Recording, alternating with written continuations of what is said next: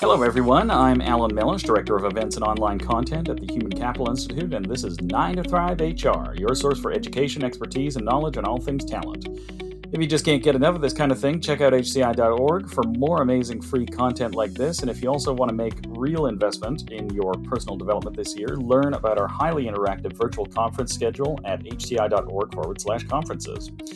Today, my guest is Carlos Valdez de Pena, Managing Principal of Corporate Collaboration Resources.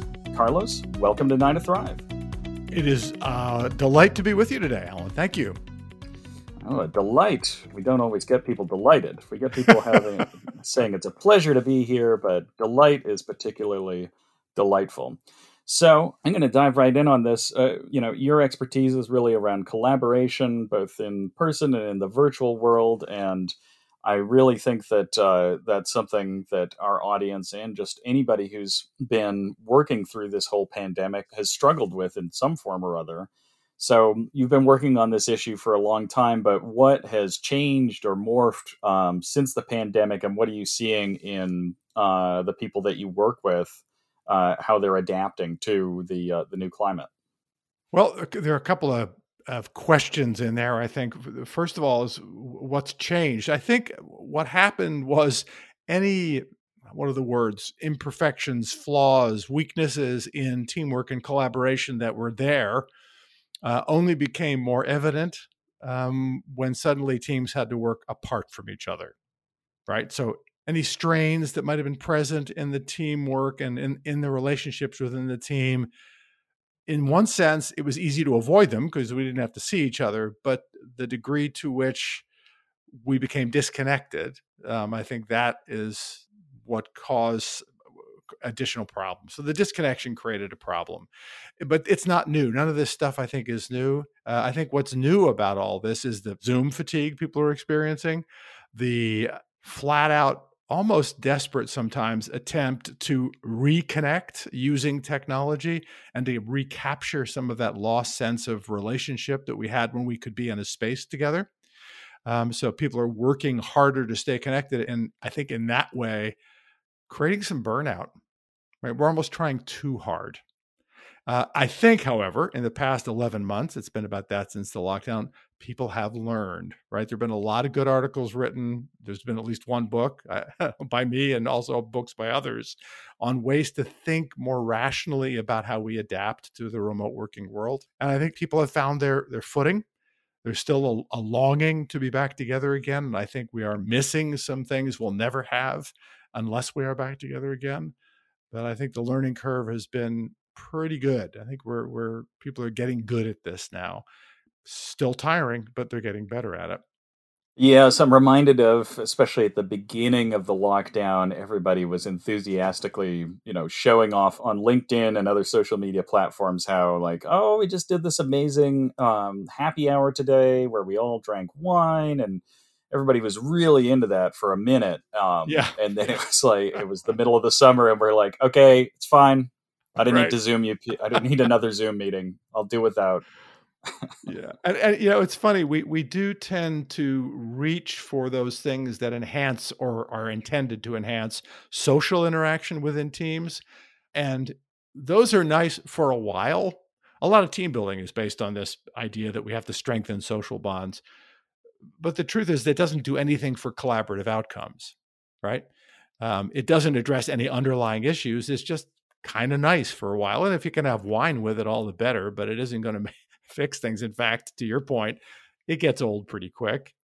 So it doesn't do in the end what I think people hope it will do, which is engender a kind of cohesiveness in the team. Yeah, part of that cohesion and collaborative kind of juice is not just from socializing together, but also really working alongside each other. Don't you think it's in some ways more important to actually be doing together than just being together? It's my belief that human beings are wired to create, right? And our creativity can look a lot of different ways. There are people who are really creative when it comes to R&D, but there are also people who are creative when it comes to how do I get all this work done in my finance job, right? We love to solve problems, especially those who have been hired by organizations with that specific remit. Come in here and help us do stuff, help us figure stuff out. it's inherently satisfying. And when we get to do that with others, that, in my experience, is what builds relationship. I was interviewing a couple of retired Marines when I was writing my book, and they were really clear that those bonds, that esprit de corps that a lot of us really want to create, comes not from doing your Myers-Briggs with each other or a disc profile, but from literally or figuratively being in the trenches together and addressing the things that need to be addressed together and enjoying that deep sense of satisfaction that we get when we've done work, meaningful work with others. It's the way to build a team, in my view. This is the way. Yeah, I couldn't agree more. I've held a lot of different jobs within the Human Capital Institute, and I think definitely some of the bonds that I do have with our people are, of course, some of it is based on, the random interactions in the break room, getting to learn about people's lives, that kind of social aspect. But I think the people that I have the strongest ties to and the strongest memories with is, when we used to do live conferences or doing online stuff like what we're doing now. These are the people that I was next to when things went wrong and we had to fix it, everything went up in flames and we had to fix it. Ben, who's our producer, for example, was trying to shoot some B-roll footage of a conference in Miami, and the wind came up and it smashed his drone. And and so he was he was a little upset about that, and we had to he had to figure out a problem there. But it was like that was a great memory too, because everybody who was there remembers the time Ben crashed his drone during the cocktail party. So right, yeah. Sorry to put you on the spot, Ben. That sounds like a terrible experience, but a great way to come together. Exactly.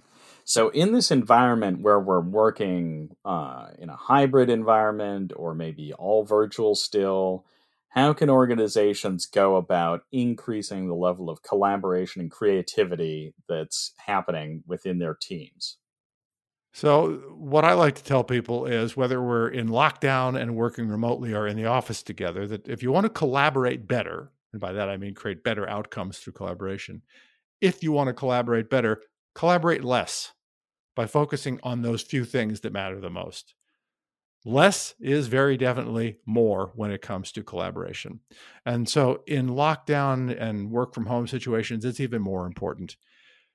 One of the reactions to the lockdown was people began to hyper collaborate. They would be having Zoom meetings all day long and probably end the day with a couple of glasses of wine to boot, but they'd be desperate to not let things fall through the cracks. And so it was all Skype or all Zoom or all Teams all the time, when in fact, what is preferable, and what I write about in my book on this subject, is figure out those few things where your team collaboration will really pay off, where the added time and frustration and potential conflict of having to work with others will be worth it, because the outcome will definitely be better because you collaborated. My experience shows that for the average team of around 8 people, and it's almost regardless of function, it's going to be 3, 4, maybe 5 things max that the team will concentrate on. Everything else, every other task, project, initiative, can be done by a subset of the team, 2 or 3 people, or an individual who's really good at their job. Get clear about what needs collaboration and focus your time and energy on that. That will cut back on the number of meetings you have to have. It will focus those meetings, make them shorter and more about specific results rather than just information sharing, for example. So that's step one. We do need to tend to the social aspect of our teams. You do need to provide a little bit of time at the beginning of your meeting or end of your meeting for people to just talk about how they're doing, because these are crazy times and we need to have empathy for one another. But build the meeting around the shared work that matters, and it'll help everybody in all kinds of ways. Absolutely. As you mentioned, there's a lot of tasks that are going on that can really be covered by one person or maybe 2 or 3 people at most, and that just require less collaboration. It's sort of, whether it's not that big a task or it's better served by a single owner rather than collective ownership. I think that's an important piece, especially because, and also the person who should be doing it often finds it annoying when you try and force collaboration on it. It's like, yeah, I know what to do. I can do it. Yeah. Don't need to have a meeting about this. Teamwork for teamwork's sake, not a good idea. Right. Yeah. So, what else should we be keeping in mind when we're trying to make progress on this front, make the most of our collaborative time together? I think there are a couple of elements to it. You used the word intentional a minute ago. That to me is the ultimate goal. When I did my research when I was at Mars Incorporated, that's what I found was absent. Most collaboration was willy-nilly. It was, if I need it, I'll do it. If I don't need it, I'm not going to think about it. The goal is to make collaboration a choice around how you work. I might choose to collaborate on this. I might choose to do it individually on that. To do that, you need a couple things. One, you need clarity about how your team serves the strategy or the vision of the organization. It's easy to say, oh, we're in finance, therefore we do the finance stuff. So that's easy. Yeah, but in what ways are you helping your organization become the best it can be, right? We have to start being somewhat aspirational about our team's role in the organization. That helps people connect and make their work more meaningful than just ticking off tasks. Once you're clear about that, then get clear about your team's collaborative value potential. In other words, what could we, if we acted as a unified team around the right things, what value could we create for this business above and beyond just toting up our individual efforts? Yeah. Because just everybody doing their own thing and then at the end of the day celebrating the team is disingenuous. That's not about team. That's about individual effort done and coordinated by a boss. What's the potential value of your collaboration? You're working together on the few right things. Then choose those few right things, which I've already talked about. What are the tasks or initiatives that will fulfill that purpose and help us serve the organization in the most powerful ways? Get that kind of clarity. Then people are starting to be intentional about their collaboration, right? Oh, we need to work together on this. Let's sit down. Now maybe we do a Myers-Briggs or a DISC and talk about how the way I approach work will interact with the way you approach work because we have to collaborate on something. And let's do a little contracting. To me, that's the height of intentional collaboration, where you can sit down, use some good data, whether it's a survey or just what you know about yourself, to contract with colleagues for how you can be most effective together. That is the height of intentional collaboration. You then build your processes, your team meetings, and your decision-making around all of that. So you use the word "let's do a little contracting," and that perked my ears up. What do you mean specifically by contracting? Let me use an example from the work I do. I do use Myers-Briggs fairly frequently. And if you know Myers-Briggs at all, you know when you do your survey, you get back 4 letters. You talk about whether you're an introvert or an extrovert, whether you are more of a sensing person who likes to be in the moment, or a conceptual person who likes the big ideas, more thinking, more feeling, more judging, more perceiving. Those are the 8 labels or 4 scales that you're judged on. So introversion, extroversion is a real common one, right? It shows up in Myers-Briggs as well as in some others. Let's use that. I'm more of an introvert. You are more of an extrovert. We're working on a project together that requires us to present some really deep data to a very senior team. I love to squirrel myself away in my office and just run those numbers, build some graphs, build some charts. I love that. And I love the privacy and the intensity of it. You, on the other hand, extrovert that you are, you love to be up in front of people talking about stuff. That's how you get your energy. When we sit down to contract, we're going to talk about that, right? We're going to say, hey, look, Alan, you love that part. I really don't like that, right? I can bring value to this collaboration by doing what I do best behind the scenes. If you're willing, I'll need your help with that. I'll need you to look at the data with me. I'll need you to tell me whether my charts make sense, right? You're not going to be disconnected from me. But if you'll do that presenting part and that conversational part, I'll be in the room with you to support you because I'll be deep in the numbers, right? But we can use our strengths in different ways in our collaboration. That's what contracting is all about. Talking about those, whether you use Myers-Briggs or StrengthsFinder or tick on down the list, right? To use that kind of data to make some agreements about how we divvy up the work, how we choose focus within the work. Does that make sense? Yes, that makes a ton of sense. Sort of this is an older movie reference, but The Dirty Dozen, and it's been repeated in many, many movies since, where you're building that team of, I need an explosives expert, I need a this expert, I need somebody who can drive, all of those kinds of things in order to get the job done. So, in a sense, you're talking about using personality profile surveys as a way of surfacing, okay, here's the kind of things I like to do where I really get energy from, and here's the kind of things you do, and then we sort of contract of like, I'll do more of this stuff and you do more of that. Yeah, very simple, very straightforward. And it's a good use of that kind of data. I by no means want to throw out that baby with the bathwater. We can do that sort of thing, but the key is to use it in ways that connect to the meaningful work that we've spent our time identifying. Yeah, especially with introversion, extroversion, it's that's why so many personality tests have some measure of it, is because it's really something that we can measure and be pretty confident about. So, as we're kind of coming to the end of our time together here, I want to bring it back, and I guess I'm going to start asking this question in all of the podcasts, I think, because I heard somebody do it and I really loved it. Is there any questions that I should have asked you that you would really want people to know the answer to on this topic? Wow. Okay. So I feel a little bit like a guinea pig here. Yes. I'm trying to think of a way I have an idea here, but I have to think of a way to phrase it as a question. Here you go. Carlos, why do companies, organizations waste so much money on team building that really doesn't build teams? I love that. So why do they do that? That's a heck of a good question. If I had the answer, I'd probably be making more money. Look, the oldest models of team interaction, which go back to the 50s and 60s and came out of work done mostly with the military. It was started after World War II, and they were doing T groups and things like that. What they identified as factors for successful teams had a lot to do with our relationships with others. And whether we're getting along or not. If you think about Tuckman's very famous 4 stages of team development: forming, norming, storming, performing. Really what Tuckman was writing about was, what does conflict look like in a team at any given point?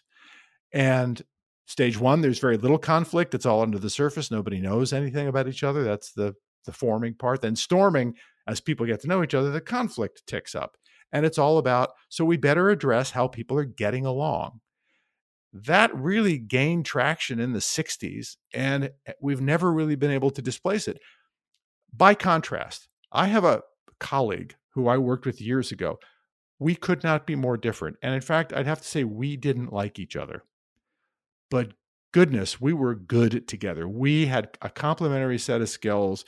And it didn't matter that we didn't like each other, or that I didn't know his Myers-Briggs type or his StrengthsFinder. We just made it work. We didn't need an exercise to make our relationship better. We made the work serve. And we got to be really, in a sense, kind of a strange friendship evolved, right? Because we so respected each other and did such good work together that we could celebrate those outcomes together.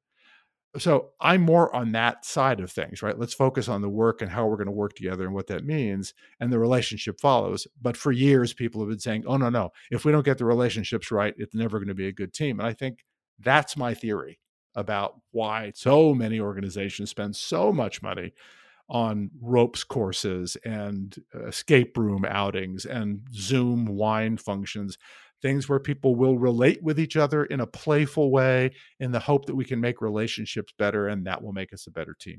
That, I think, is the fallacy. I may be wrong, but that's my best guess.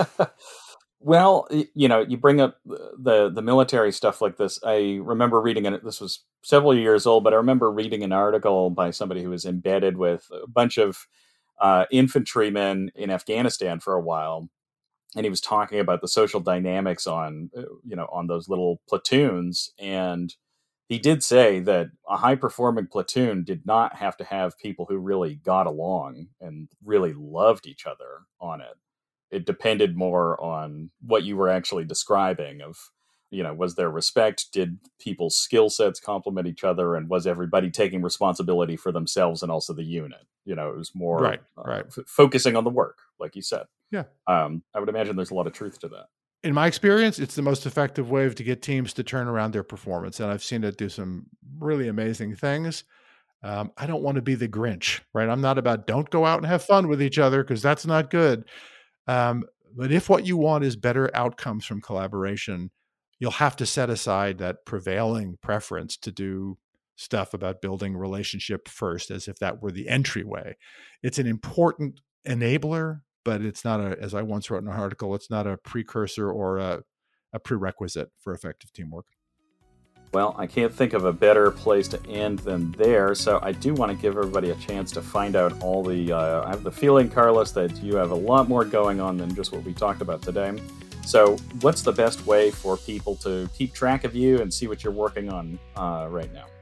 I would direct people to my website. It's Carlos V. DePena, and I'm guessing you'll put this in the show notes, so I won't spell it out. carlosvdepena.com, and there you'll find links to my corporate website, from where I do my consulting, to my podcast, to my blogs and articles.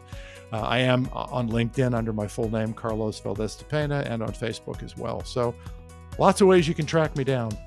Excellent. Well, thank you, Carlos. And for all ideas related to HR, come visit us at the Human Capital Institute at hci.org. Don't forget to like us, rate us, and subscribe to us on iTunes, SoundCloud, Stitcher Smart Radio, or wherever you get your podcasts. Until next time, I'm Alan Mellish.